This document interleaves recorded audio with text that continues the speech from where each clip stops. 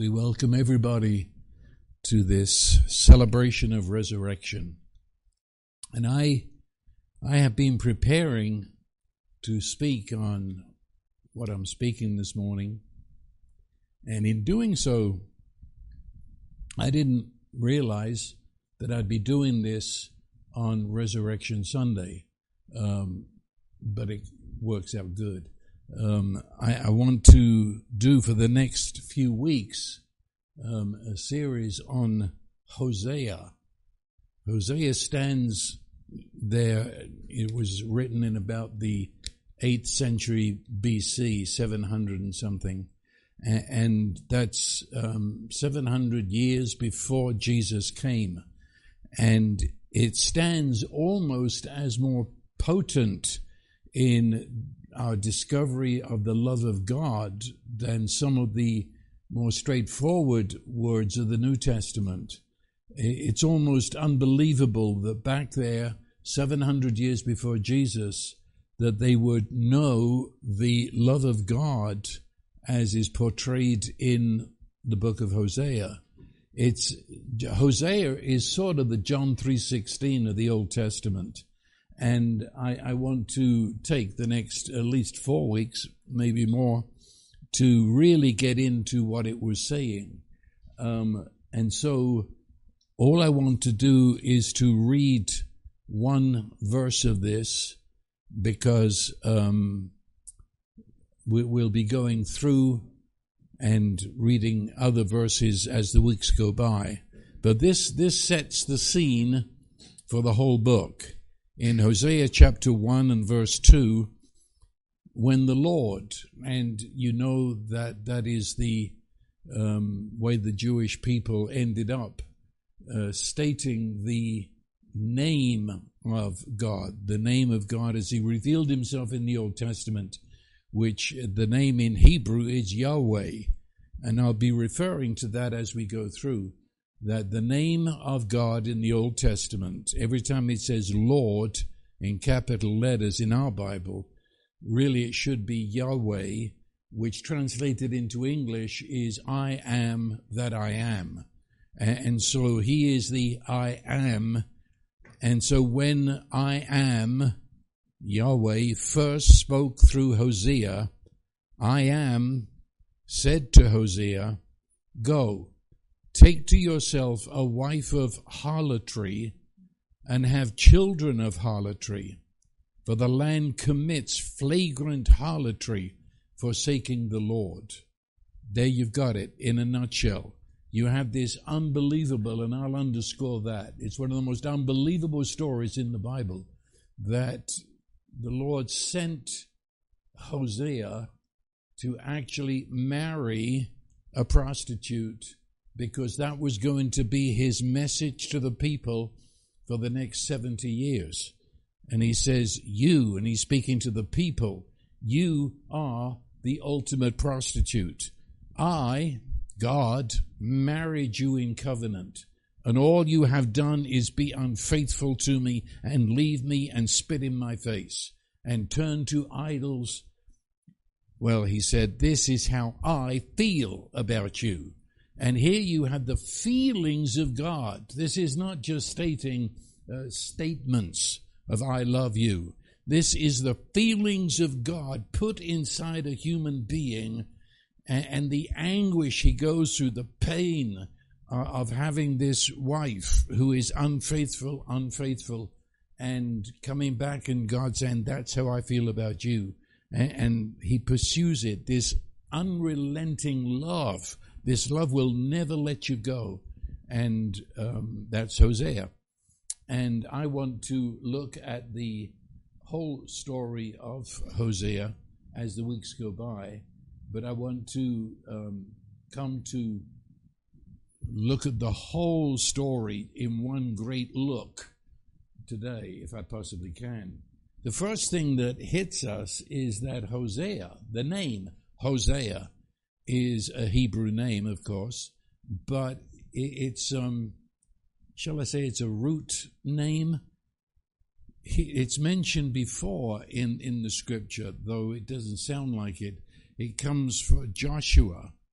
Joshua It's because of our English way of saying J, and down south of the border they say that as huh, and so this gets very mixed up. J, huh, and Y all come together in trying to get the Hebrew sound here, and so Joshua, or you could say in Hebrew Yahshua, Hosea, or you could say Josiah, but both of those end up in another word, which in Hebrew is Yoshia, and Yoshia in English is Jesus. And so actually the name Hosea is the same as the name Jesus, and both of them mean salvation. And that to me is fascinating, that God comes to this man whose name, though he didn't know it, was the foretaste of the one to come, and has him actually live out the pain of God love inside a human being, such as Jesus actually did when he came. That's the story. Now let me warn you, and you need a warning. This is a sordid story. That's why very few people like to talk about it. It is a sordid story. You can't get around it. In fact, decent people won't read it. It's a disgusting story. And you look at it and say, how could God ever get involved in that? It's a story that we don't want to hear.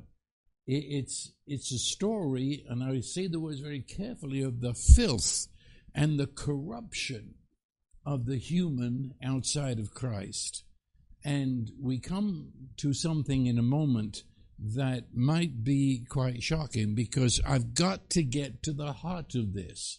We've got to get to the very heart of what is wrong with the human race. And it comes out in this story very plainly. But also in this story, you come to the magnificent triumph of this God love, the agape God love, that actually enters into our darkness.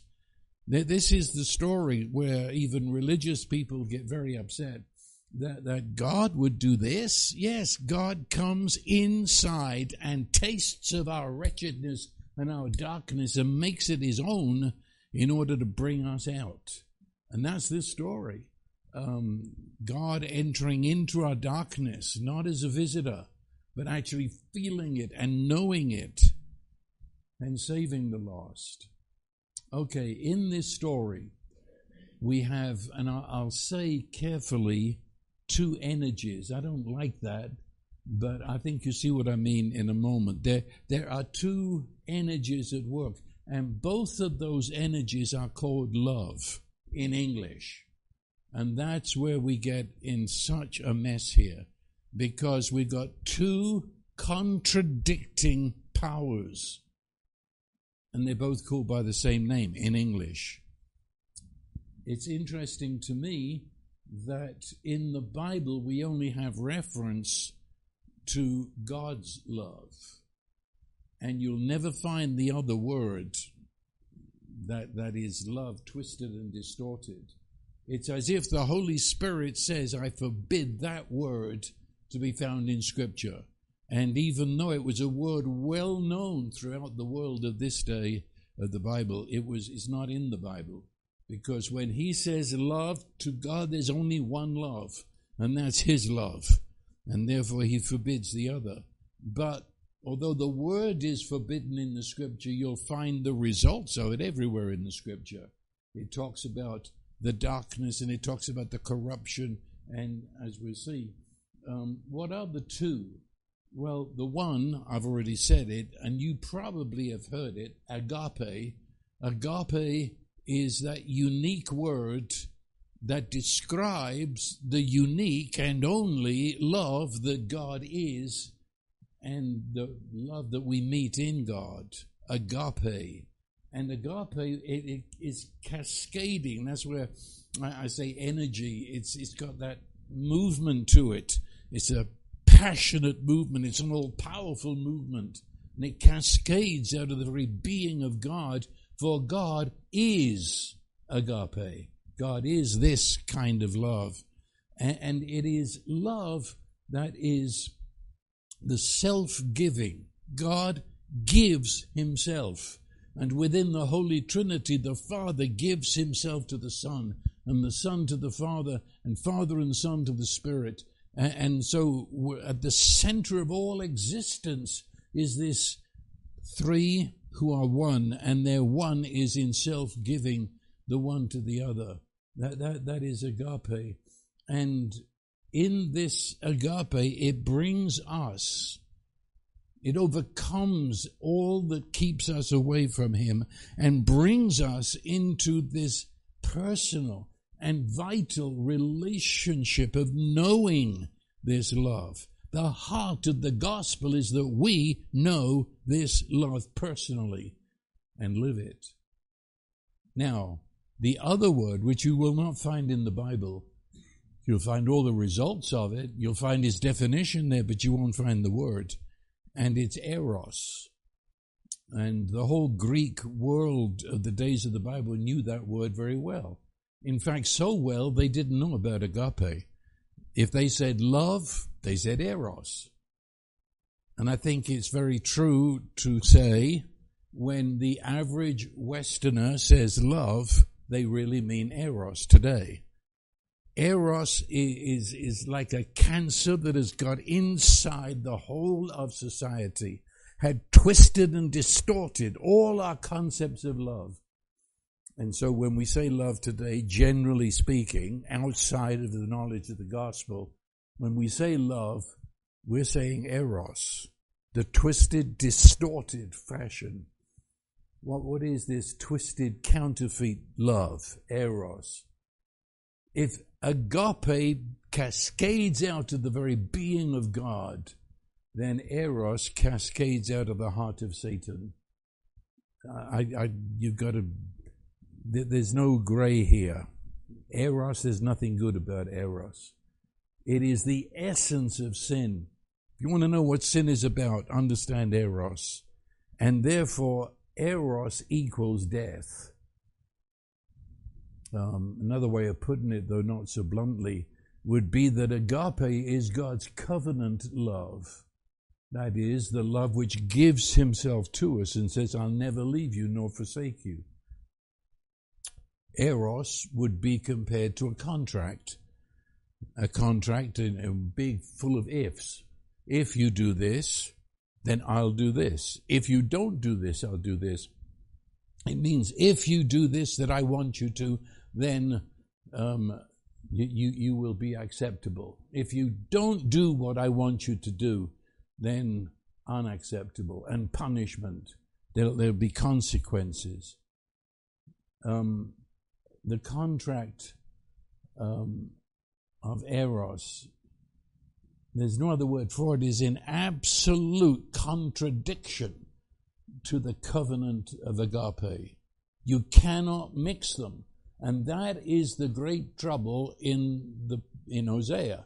Israel, at that time in their history, had sought to mix eros and agape, which produced this hideous, distorted thing. And God said, you cut my heart. You break me with pain, that you could ever believe you could mix eros with agape. But they did, and that's why he went to this extreme of having a human being actually one with agape to show the people. Because this story takes place before the entire people of Israel. This isn't a story that we secretly tell after Hosea is dead and say, you're never going to believe this. No, he did this with the whole of Israel watching. How could this be? He was the prophet, and we don't have such in our world today. But these were national figures. They were the ones alongside the king who could contradict the king if necessary. The prophet was the word of God in the midst of the people. Everybody knew what he said. Everybody knew what he was doing. And so this story would be something like the late Billy Graham, where everybody knew Billy Graham. Well, if he was commanded by God to take a prostitute for his wife, now you'll understand what's going on here. Here's the most public, the most scandalous, the most horrific. It gets worse when you understand what I've just said means. And so, eros. What is eros? I've hinted at it many times before, but let's try and really say it. Eros, the meaning of the word, is I desire. Let's weigh every word. I desire. I'm passionate about this. I desire to possess, make it mine. And I want it now. So get out of my way if you want to keep it back from me. I want it now. And I want it for my pleasure. And what is this that I want so badly? It is, to say that what the word means, I want the highest. I want the best. I want the most beautiful. And I want it now for my pleasure. And because that's my passion, the flip side is, and I reject, I don't want in my presence the less, the least, the ugly. I don't want it around me. It upsets me to look at it. So away from me. I only want the best and the most beautiful. You could say that this word and what I've just said was behind. It was the passion of the Greeks at the time of the New Testament. So they produced some of the most magnificent sculptures and paintings because they would not accept anything. Eros said only the highest and the best. And people would say, well, see, it did a beautiful thing. That's neither here nor there. I'm not dealing with stone statues. I'm dealing with you. And when somebody says, I want you because you're beautiful, you're the highest, you're the best. But if within that is I reject the ugly, it means if you begin to look ugly, I'll throw you away because there'll be another who will be the highest, the best, and the most beautiful. That's the ugliness of eros. And with it, if you heard the way I tried to emphasize these words, with eros comes a given right. I have the right to find pleasure. I mean, I'm not concerned about you. You give me pleasure, and that's all I care about. And that means I'm going to use you. I'm going to manipulate. You're there. You exist to give me pleasure. That's the meaning of eros. Eros then can also abuse you. Because if you're not as beautiful today as you're supposed to be, I can abuse you. That's eros. And eros always ends up enslaving the one that it says it loves. I must enslave you, or I must keep you, because somebody else might get you, and you're my possession. So you can't do what you want. You'll only be alive within this circle of my desire. That's the ugly picture of eros. Of course, it's incapable of a long-term commitment. How can you have a long-term commitment? You see, eros can never say the wedding service with intelligence or with thought. For better, for worse? Are you kidding? I only desire the better. Sickness and in health, you understand? Eros cannot go to the negatives. Don't ask me until death do us part. I don't know what you're going to look like next week. So, no, none of this until death do us part. It's merely, the eros really, all it wants to do is live together. You know, that's a great phrase today. Live together. Why? Because I don't want the mess of a divorce. I'm looking ahead. I can't say I'm going to want you for the rest of my good grief, woman. What do you mean, want you for the rest of my life? That's eros. So, when Okay, to use the word contract, this contract that Eros is over when the desire for the highest, best, and beautiful has now faded. And what once I loved because of the beauty is now boring. It's displeasure. I no longer see the beauty. It no longer gives me pleasure, so get out of here.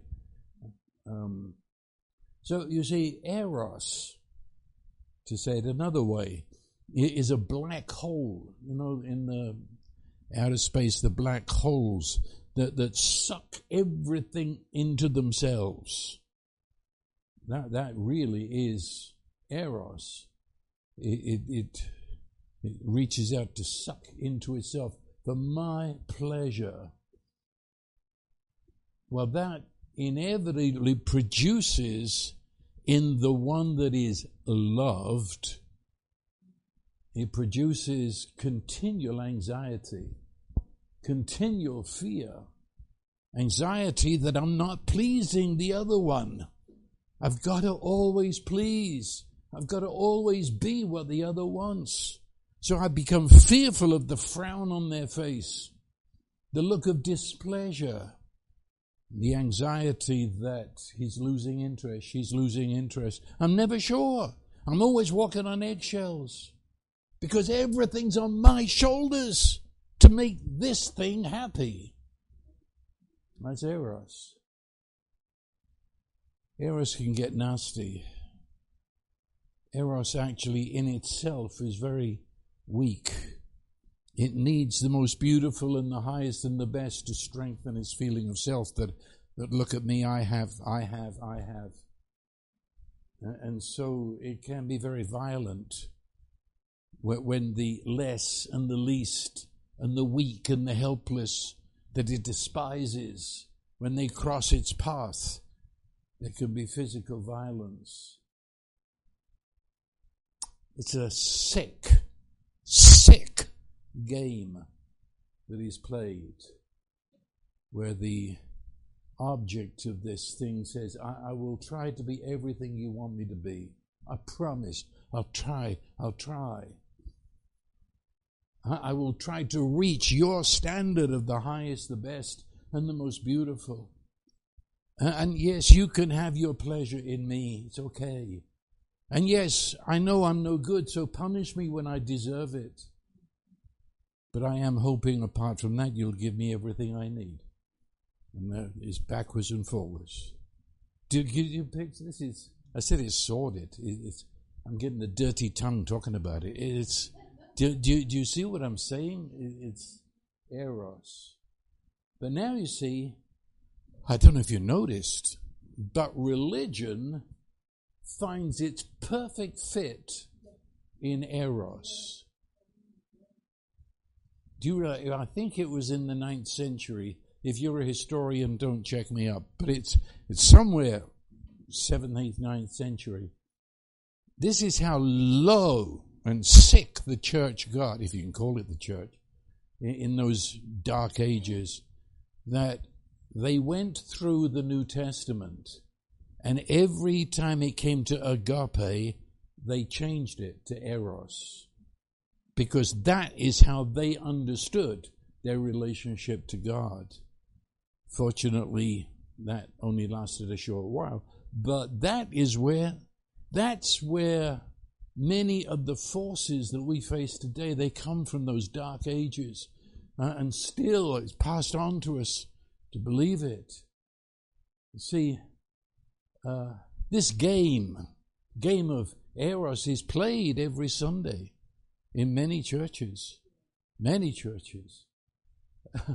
God is eros. Only half the churches have at least a concept that the gospel is agape. And so they mix, there we go, they mix it. And it's this mixture, this poisonous mixture of agape and eros. The fact is, what you're left with is neither God nor love. It's this other thing mixed with eros. And it's the very heart of this self-separation from God this feeling of constantly telling God in apologetic terms, I'm not worthy, I'm not worthy, I'm not good enough, I'm not the highest you want, I'm not. I try. I promise you, I get better. I try and get to the standard that you hold. No concept of agape love. This eros. Because bottom line, eros doesn't know what to do with agape. That's putting it mildly. Around agape, eros gets very uncomfortable.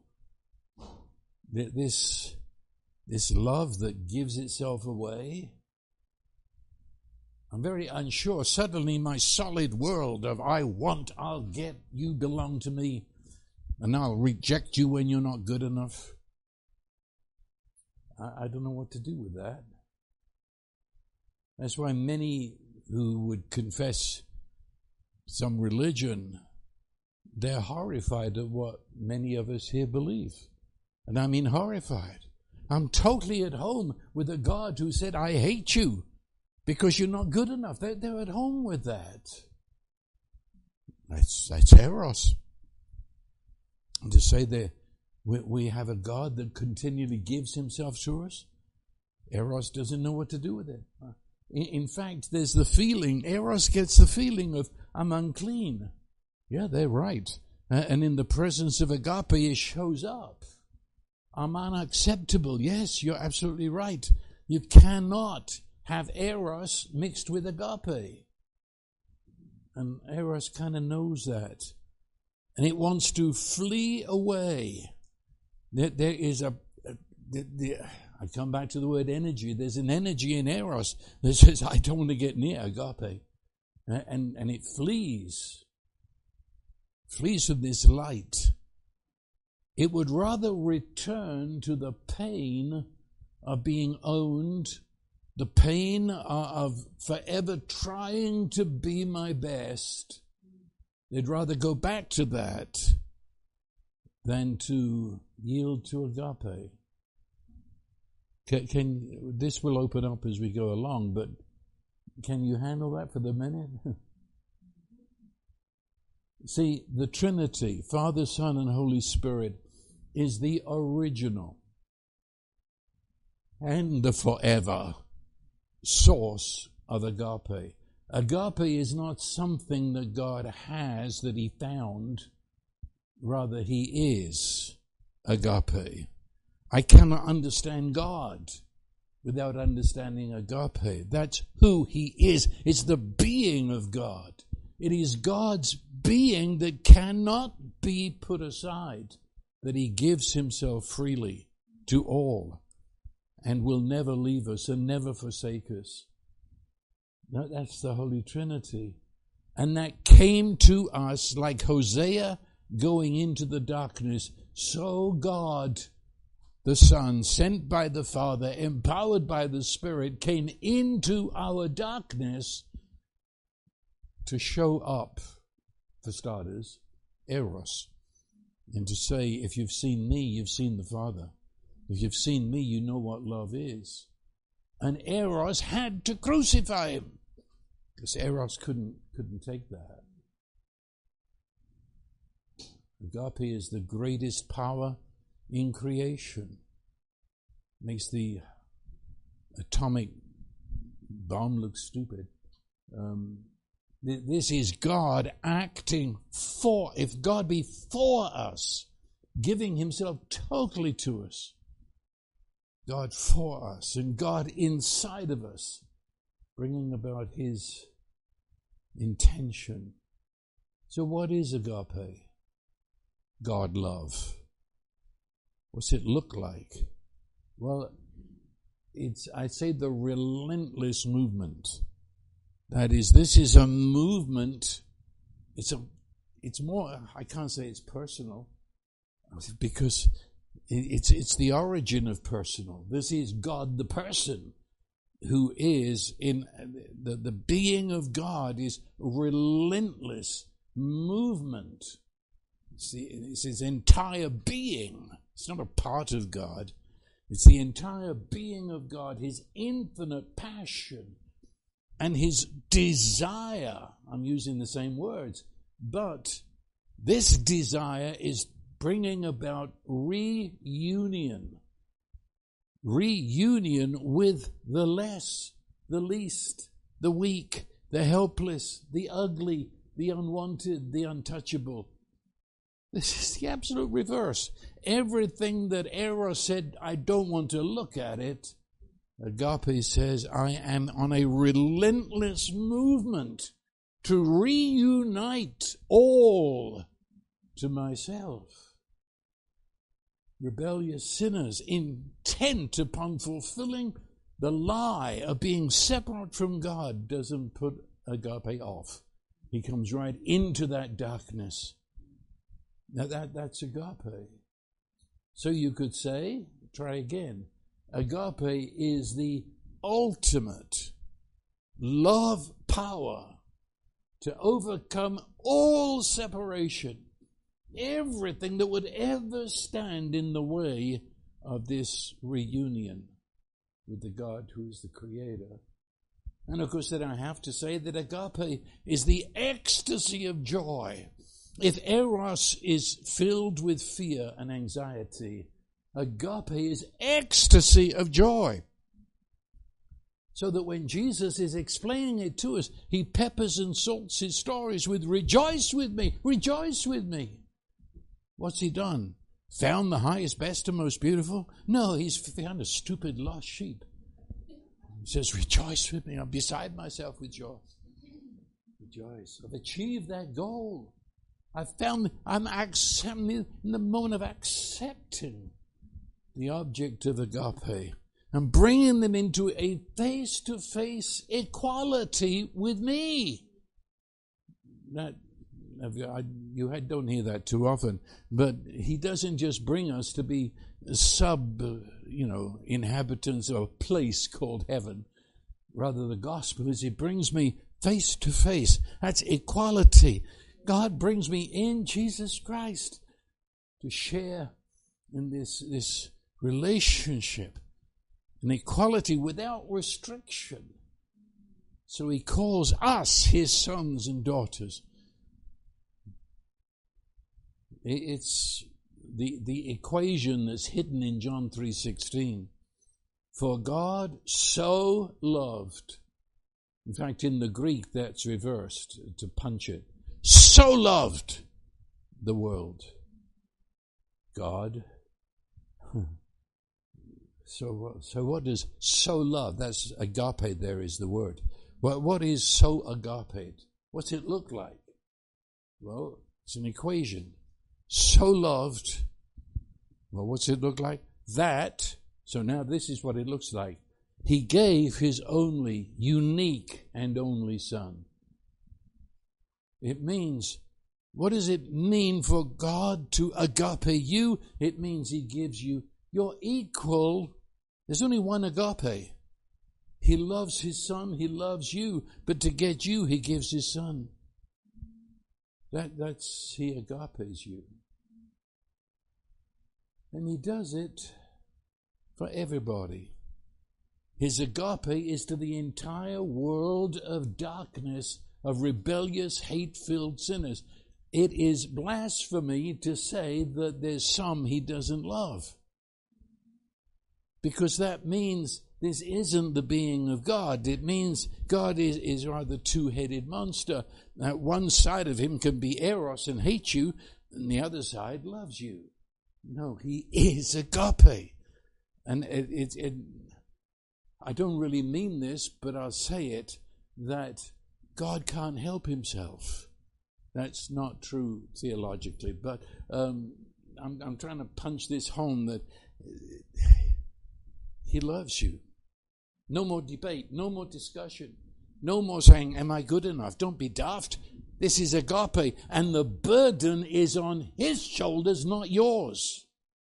He doesn't say, I love you if. There's no because to God's love. He doesn't love you because. He loves you, period. And all of the because is upon him.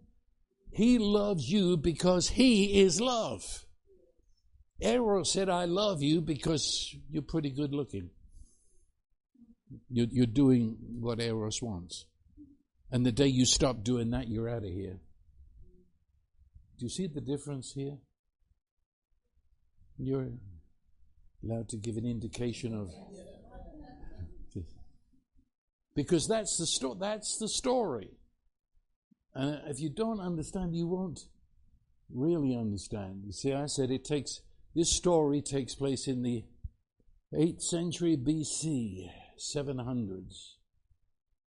Israel, the people that God had joined himself to back in the wilderness coming out of Egypt, he joined himself to them in order to prepare the coming of Jesus.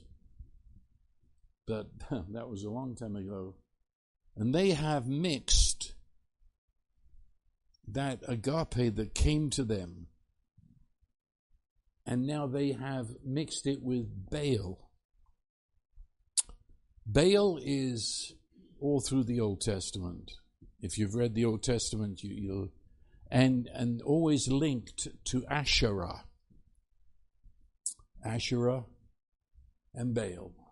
It was the filthiest of religions because it was all based on sexual intercourse with the highest, the best, and the most beautiful, and let's celebrate fertility, let's celebrate sex, let's celebrate beauty, But Baal, the word means master, as a slave would say master. And so to worship Baal, one bowed and said, I'm not worthy, I'm no good, you are my master, and I serve you, and I try better. The covenant that God made, God said, I'm your husband. And he says, you filled your mouth with the name of the Baals. I'm your husband. I love you. And you've now turned to a master that says you've got to be the highest and best, and otherwise I reject you. That's the story, painted on the canvas of two loves. And it's painted on the attempt that occurs in the darkness, the confusion of marrying together agape and eros. And so I can speak of God in somewhat love terms, but then immediately come in with an eros statement. Did you understand that? People can say God so loved the world, he gave his only begotten son. Now you've got to try and be the best you can, or God will damn you in hell in violence and rage. Okay, that's agape plus eros, and the Bible speaks of that as the ultimate darkness, the absolute confusion of bringing the two things together. I say that's the story. But it begins, it says, the word of the Lord came to Hosea. What's the word of the Lord? John defines the word of the Lord. In the beginning was the Word. The Word was with God, the Word was God. Speaking of Jesus, in the Old Testament, Jesus came, of course he had not yet become human. He had not assumed our humanity, and therefore he came probably in some sort of very vivid vision, dream, or appearance. I don't know, and I'm not going to try and say how. But Jesus came to Hosea, whose name means Jesus. Jesus came to Jesus, and he's going to imprint into Hosea's life the love of God, so that Hosea is going to love as God loves in front of a watching world. It will finally be revealed when Jesus becomes flesh. But for now, in the middle of the Old Testament, you'll never forget this. It's going to happen right in front of your eyes. When the person that you think of as the great man of God is going to show the limits that God goes to express his love. Go find a woman who's a prostitute. I mean, there's something wrong with that. And who does he find? Gomer. The word Gomer means completed, finished, and most of the time finished as a failure. It's never makes it. Finished, failure. Now, I said that the people had turned to Baal, and in the Baal temples, they had what were known as the sacred prostitutes. That is, to worship Baal, one went to a prostitute.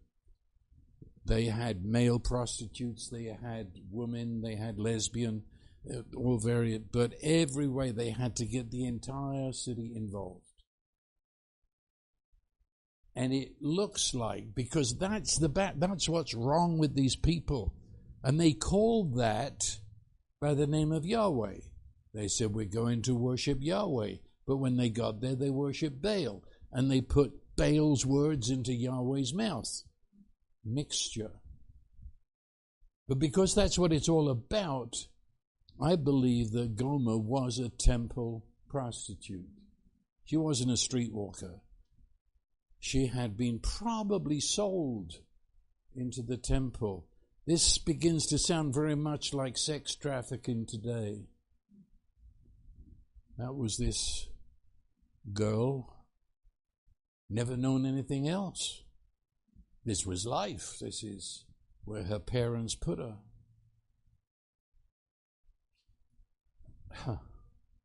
This was her ID, her passport. She's Eros. That was it. So she saw herself. So my identity, I see myself as a plaything. I'm a toy of the men who come to the temple until they're bored, and then I'll be passed on to another client who will play the game. Baal, Eros, it only knew that empty, false, selfish, grasping for self, I want for me. To anybody in that temple, she was almost a no thing. She's almost, certainly she's a thing for their momentary pleasure. And then even while they're doing it, they're despising her. And they leave her. I mean, that's what it's about. Agape, she wouldn't know what you're talking about. And please hear this, because I've heard plenty of sermons on, she was some faithless streetwalker. Well, maybe she was, but she'd never known anything else. This was her life. Covenant? Giving oneself to another? Are you nuts? They pay for me. She didn't know anything about it. In fact, she could neither think it nor imagine it. This was life. Eros. And the word of the Lord came to Hosea. Go marry this woman. It would mean that he had to go into the Baal temple. I mean, that's where she was. Owned by her priest masters. I don't know how he got her out of there. Bible didn't say. So therefore it's of no great significance. But he has to go into that profound darkness, find a sacred prostitute, and say he wants to marry her, to love her with God love. Agape. Another definition of agape is that he invades the idol, eros, darkness. He's not afraid of it. Religion will tell you, of course, that God is too holy to look at sin. That is the final word of eros. He only wants the highest and best. He won't even look at sin. The whole Bible says God comes and joins us up to his earlobes. He's one with us in our darkness. Hosea went. He went to a woman who was trained to play the game of eros and said, I want you out of here, and I want to bestow on you a love that is God love. She couldn't understand a word he was talking about. At best, she thought he was crazy. And this, I say, is your God. This is your God. Father, Son, and Holy Spirit is behind every word that Hosea is saying. And notice, Hosea goes into the temple to find her. Hosea announces to her a message that she can't even understand.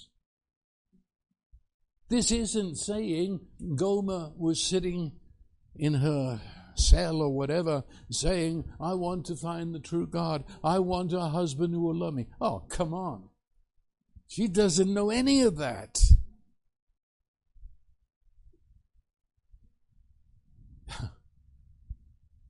God is always first. This nonsense that we're God chasers. We're not God chasers. We flee from God. Men love darkness rather than light because their deeds are evil. We don't go chasing after God. If you say, but I was seeking God, why were you seeking God? Because God was seeking you first. And you woke up to a ray of light and said, I want that. You didn't start it. If it depends upon us, we're all screwed. That's it. That's the Holy Trinity, always first, always coming to us before we come to him. Here's another definition. In 1 John, it says, herein, or in this, is agape. Not that we loved God, but that he loved us and gave his son. No, they were married. And she takes his, I've even dreamed about this. That woman coming into that house. Just for starters, a marriage, I mean, that's a commitment. She was committed on an hourly basis. That's about it. She married. She receives love. But she is incapable, and I choose that word very carefully, incapable of understanding it.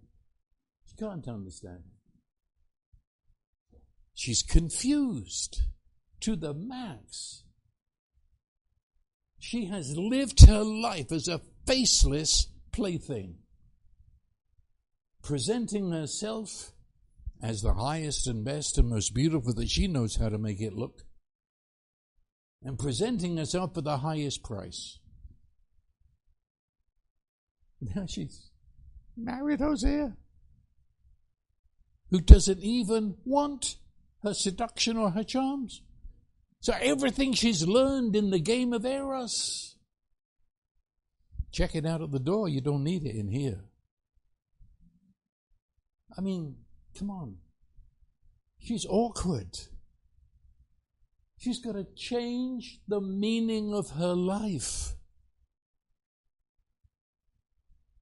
But she doesn't understand what she's changing to. Got to change her habits. But why? That's a good question for her. Why? She's even got to change her clothes. These clothes don't work here. You've got to change the way you look at a man. Change the way you talk. Change your tone. Doesn't work here. You're not trying to convince Hosea of anything. You're not trying to seduce him. He's loving you because you exist, not because you are giving him something.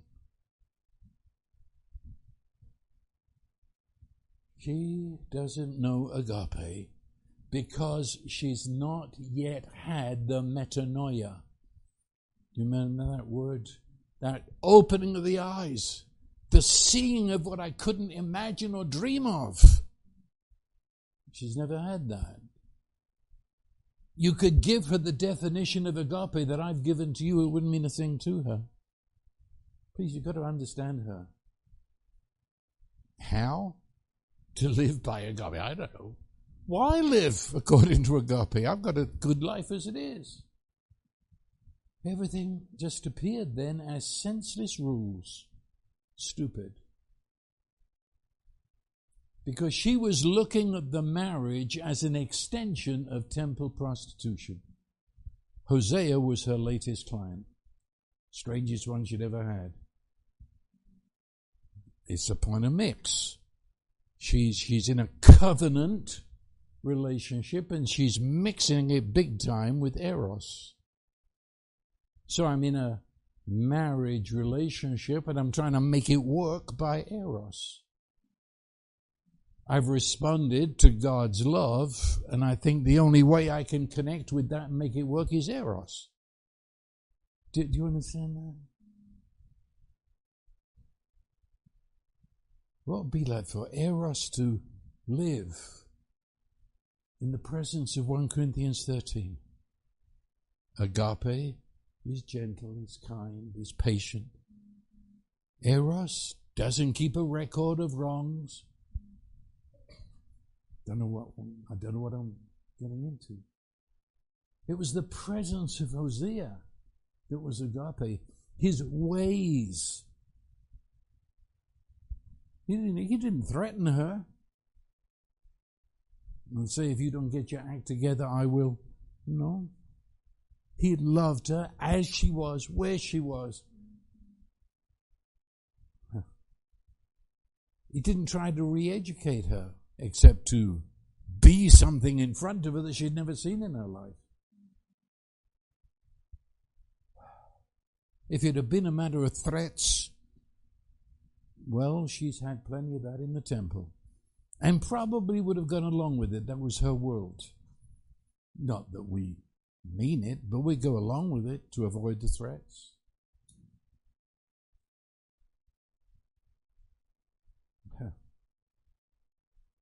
You see, agape meets eros. And the only thing that can happen there is eros must die.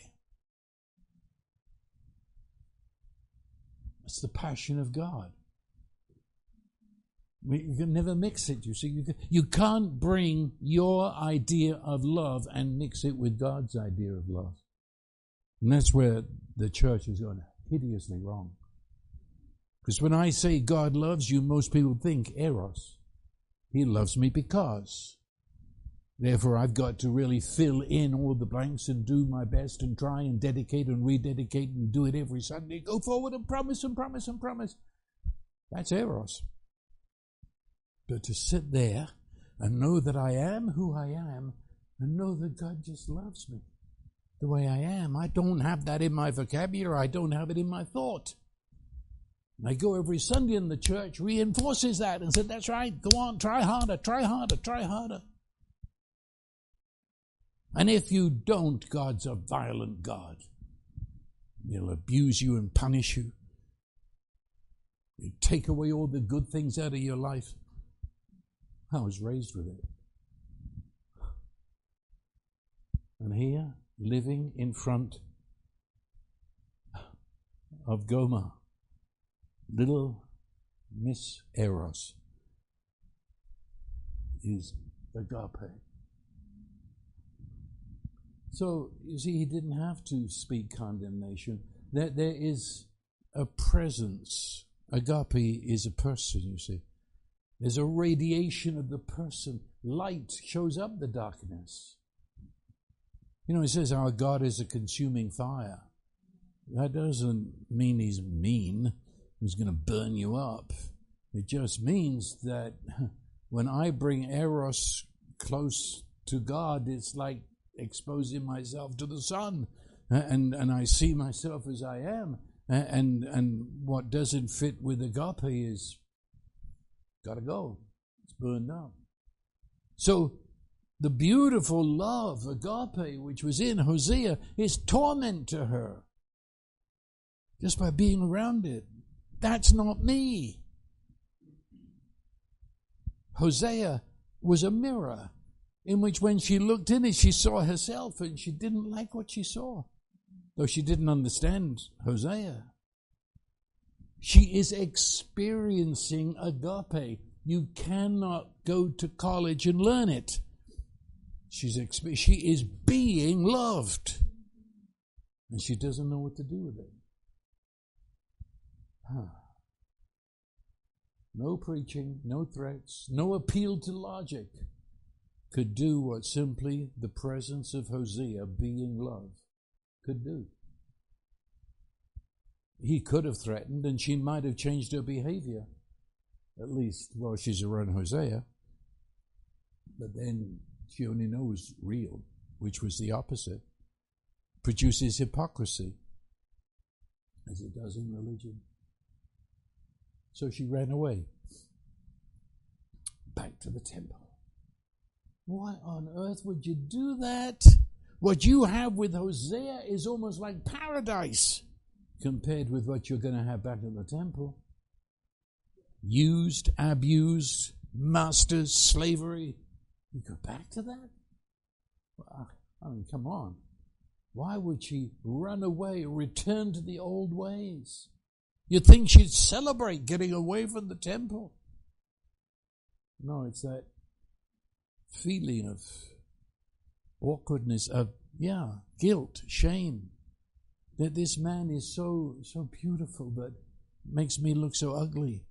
And I don't understand it. And I'm awkward. I'm afraid of it. I want to run away back to it. She went back to the source of her pain. Boy, I could stay there a lot. Have you ever noticed it?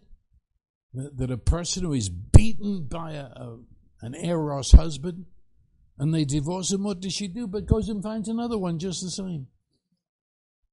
Runs back to the pain, back to the source.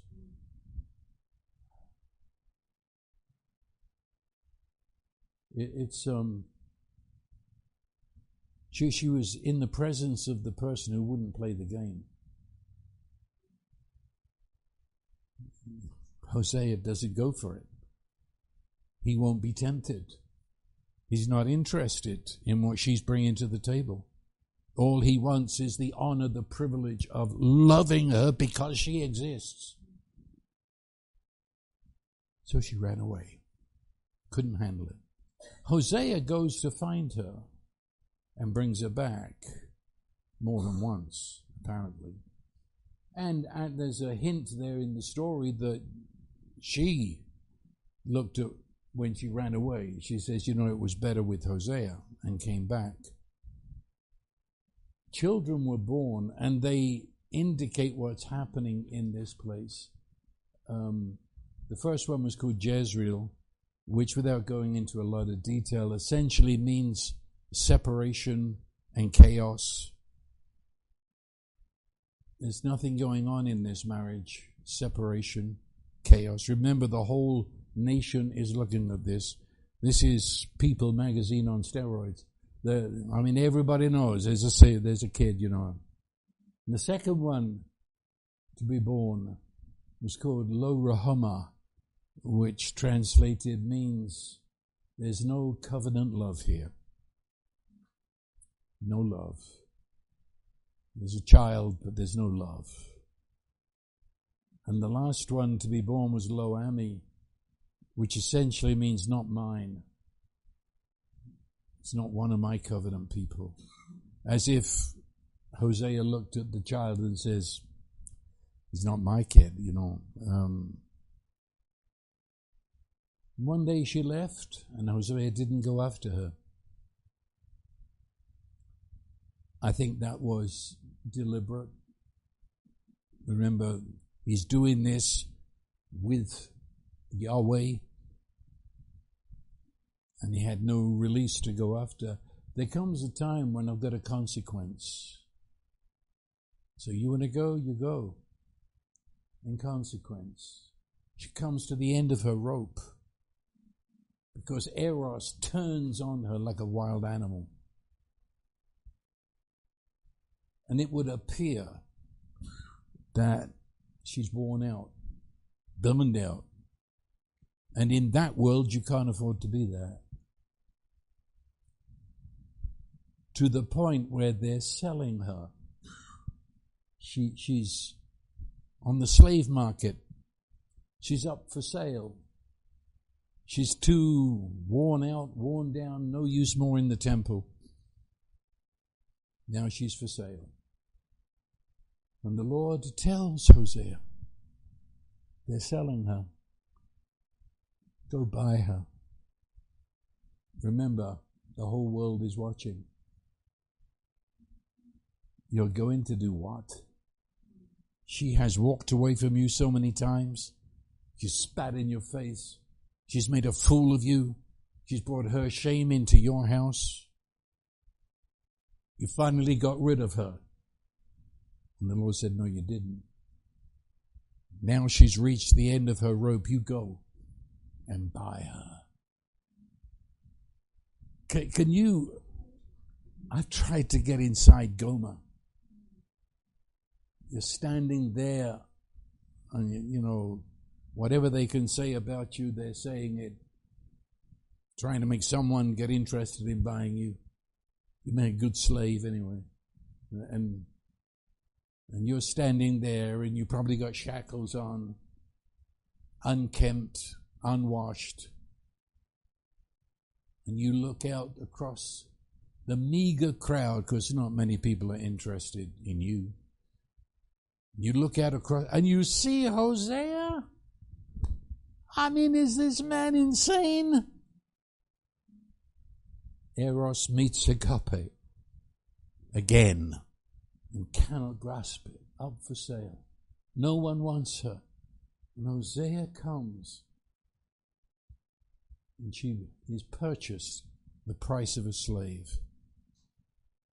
Reminds me, she was purchased for exactly what Judas sold Jesus for. And takes her home.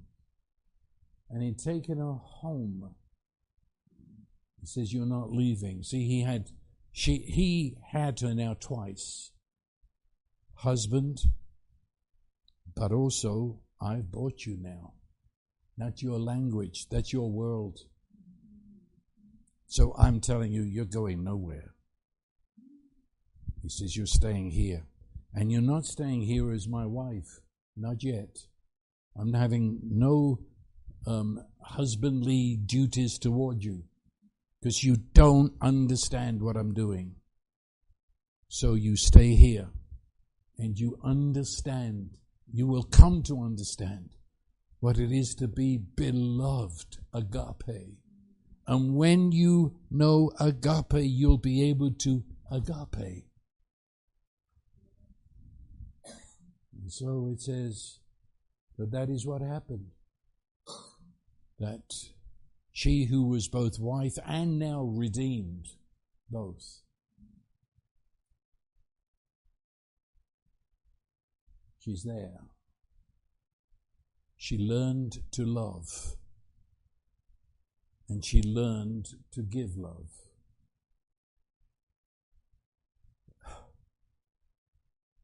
Well, I'm biting my tongue right now because I've got about an hour to say on that.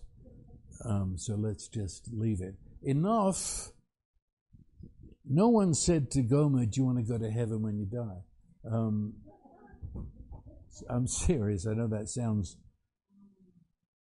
See, the only heaven that she could imagine was to escape all the consequences of life and have an endless party of eros. That would be heaven to her. No, actually, she's got to learn that she doesn't want to go to that heaven when she dies. She wants to go to heaven right now and learn that heaven is agape. But wouldn't that change things in our churches? That the gospel doesn't say go to heaven when you die. That would empty out most of our churches, who are there only as an insurance against death. The gospel is, I am going to change you into someone that you cannot even imagine.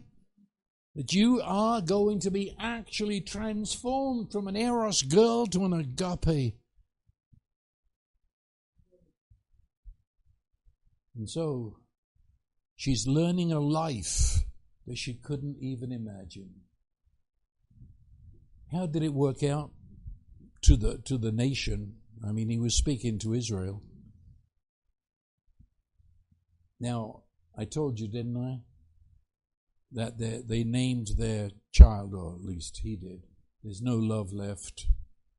And then the second one, you're not mine.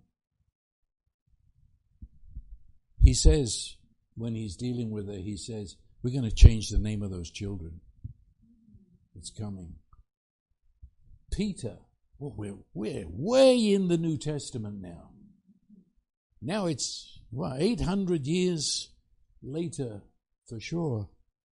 Peter wrote in his first epistle, you are a chosen race, a royal priesthood, a holy nation, a people for God's own possession, so that you may proclaim the excellencies of him who has called you out of the darkness into his marvelous light. For you once were lo ami. You were not a people. Now you are the people of God. You were lo rahama, but now you are beloved. It is saying that what happened to Gomer is the whole story of us, and that you have been taught agape love by the Holy Spirit, and you have been transformed into an agape giver, so that now your very name, your character, your person, is what a name means in Hebrew. You are no longer the one who wanders in the world of eros. You are beloved agape. No longer without identity except being the plaything of a passerby. No longer a plaything of God, that he loves you, he loves me not. He'll damn me in hell, he'll put me in heaven. That you have seen it. You are now people of God. You're mine, he said. You see, Jesus came. He is agape incarnate. And he came in order to take us out of eros. And anything less than that is not the gospel.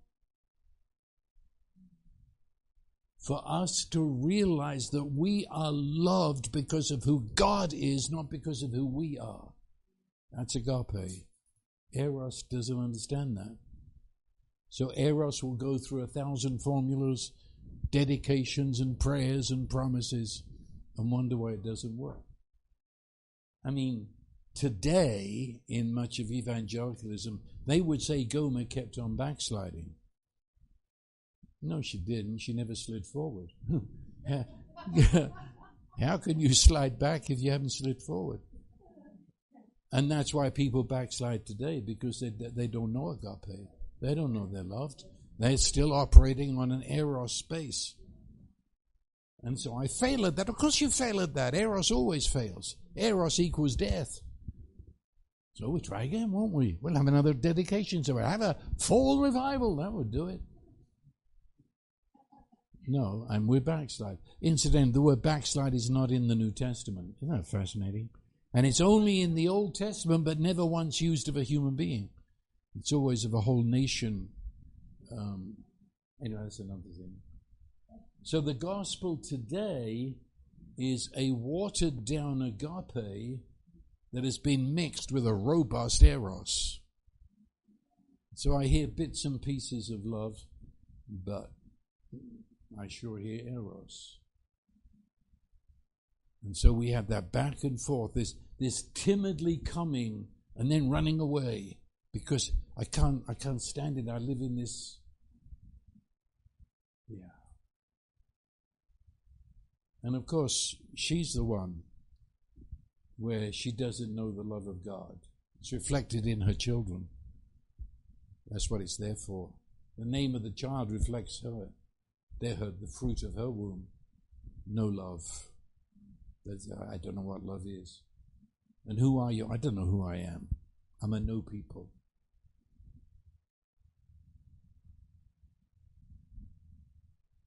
And it doesn't work. I said that before, but it really doesn't work. Agape and eros don't mix. They can't. And that's why eros must die. Eros is banished from agape. And in agape, he teaches us. We learn. I know we were taught, you make this decision and wham, everything has changed. Well, it isn't, is it? Because we come with an eros head. And what we're facing now is utterly other than me, and I'm caught in this. And so the Holy Spirit is forever teaching us. That's his mission. When he is come, he will teach you. He will guide you into all truth. And what did they pray one for another? That the eyes of your understanding being enlightened, you will see, you get it. Or what was it again? I'm praying for you that you might know the love of Christ which passes knowledge. Which means you didn't know it, so I'm praying for you.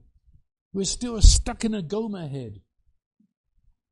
But he came into our darkness. He brought us out and he said, now I'm going to teach you.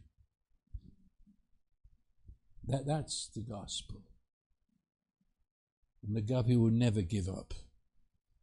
You can make the biggest mess, he will never give up on you. That's the key word of Luke 15. He sought the sheep until he found it. Until, how long did that? I don't know. It was until, because he wouldn't quit until. The woman looked for the coin until she found it, whatever it takes. And the father runs to meet the prodigal son coming home and hugs him and kisses him all over, because there's no limit to God's love. There cannot be. Otherwise, there's a limit to God. Agape says it's right there. It will come in the next few weeks where God, you almost feel the pain of God. He said, how can I give you up? He said, I can't give you up. And the book has got quite a bit in it about the wrath of God. And people say, well, it says that God is angry. No, that's God saying, I will not let you go down this path. It's interesting. In the margin of New American Standard, the updated version, where it says the wrath of God, in the margin, it says this could be translated the excitement of God. Then why didn't you do it? We prefer the negative. We want a violent God. We want a God that will stamp on us. Well, put excitement in there. God's excited. He's not going to give up on you. He can see you as only he can see you. And he's going to carry you there, and he's excited. He won't give up. He won't give up. He won't give up. He stamps his foot. He said, no, you're not going that way. That's what it's about. That's what it's about. It's not about us forever saying, I'm sorry to God. It's rather resting in the God that has made himself known to us. He who began a good work in you, believe me, he will not quit until it's done. He's always taken the initiative. And so, welcome to this wild ride of this resting as you free fall into the agape of God. Amen. Amen. Father, we give you thanks. We really do. Our brains, we stand paralyzed before your love. We can't think it. We can't imagine it. It doesn't make sense. But we thank you that you have opened our eyes and that you've caused our brains to understand that we are your beloved and that you have given us our identity of being yours, and to know that the government is on your shoulders, not on ours. So into your hands we commend ourselves, that you do indeed open the eyes of our understanding, open our eyes that we might know the love of Christ, the agape, which passes all our other knowledge of love. And that's the way it is. Amen and amen.